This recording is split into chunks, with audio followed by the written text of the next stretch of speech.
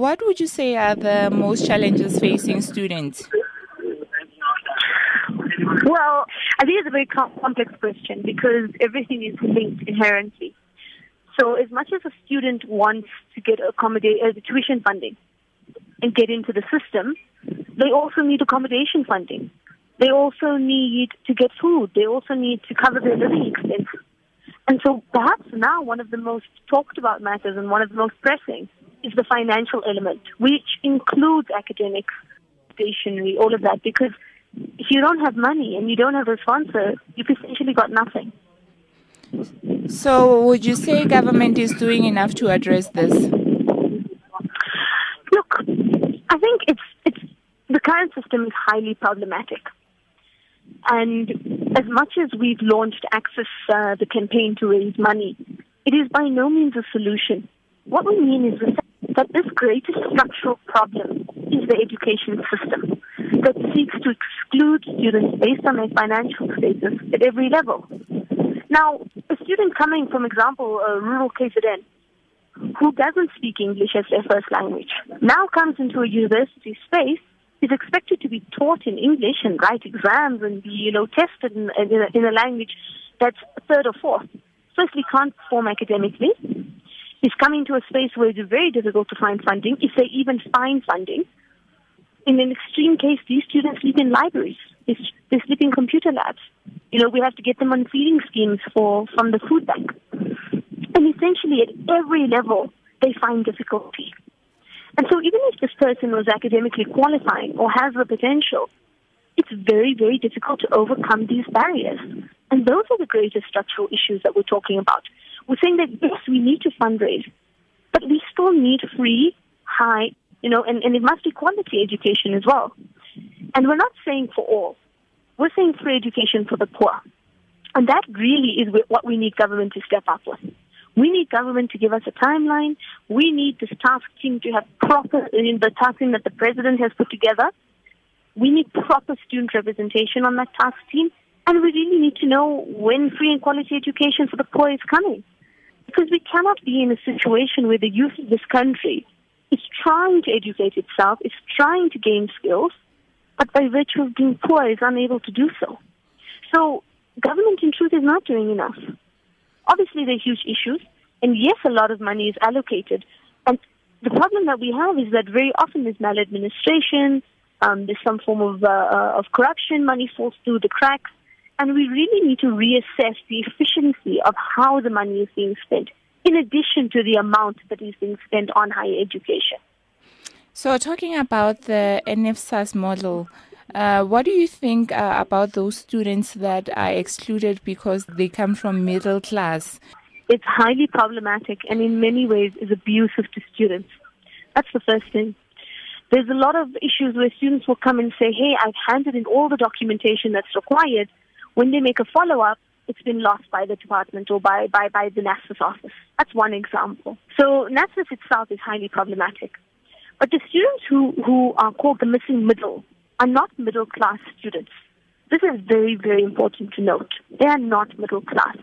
They are low-income earning groups who should be qualifying for government funding. But because of the way NSFAS has been set up with the means test, is not able to. And we're talking numbers like 120,000 rand per annum household income before tax, before all of those elements.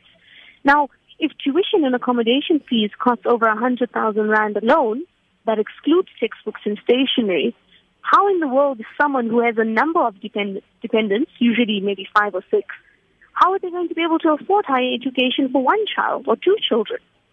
It's not possible. And so the missing middle are still low-income earning groups, and it's very important to understand that.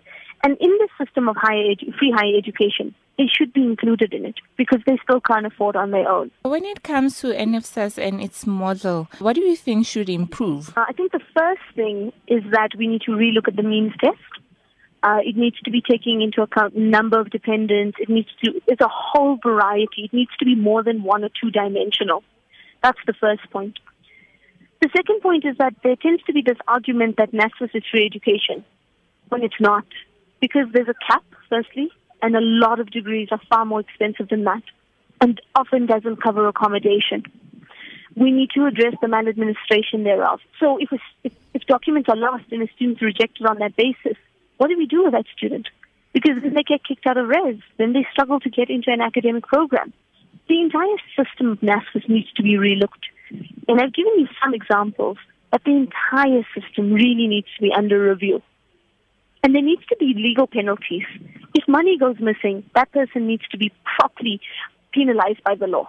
Tell us more about the Access campaign. Basically, the Access campaign is something that we launched at the beginning of February that tries to raise 10 million rand for students with outstanding debt.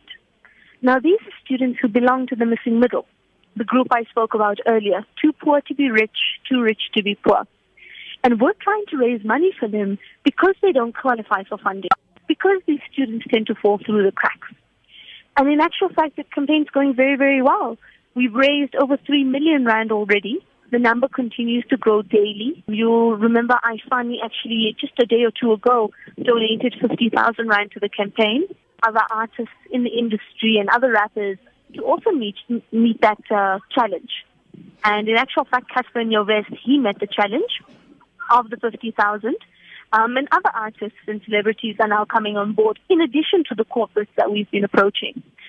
But, from our side, we're not where we need to be yet. We're not at the targeted amount that we're trying to raise.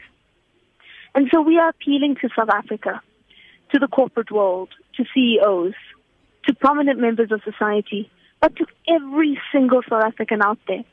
Whatever you can give, any amount helps. And any amount, you're paying for someone's education. And I can think of no better investment. Together, if we can work in tandem as the SRC, as students, and as the greatest South African body, together we can open up access to higher education.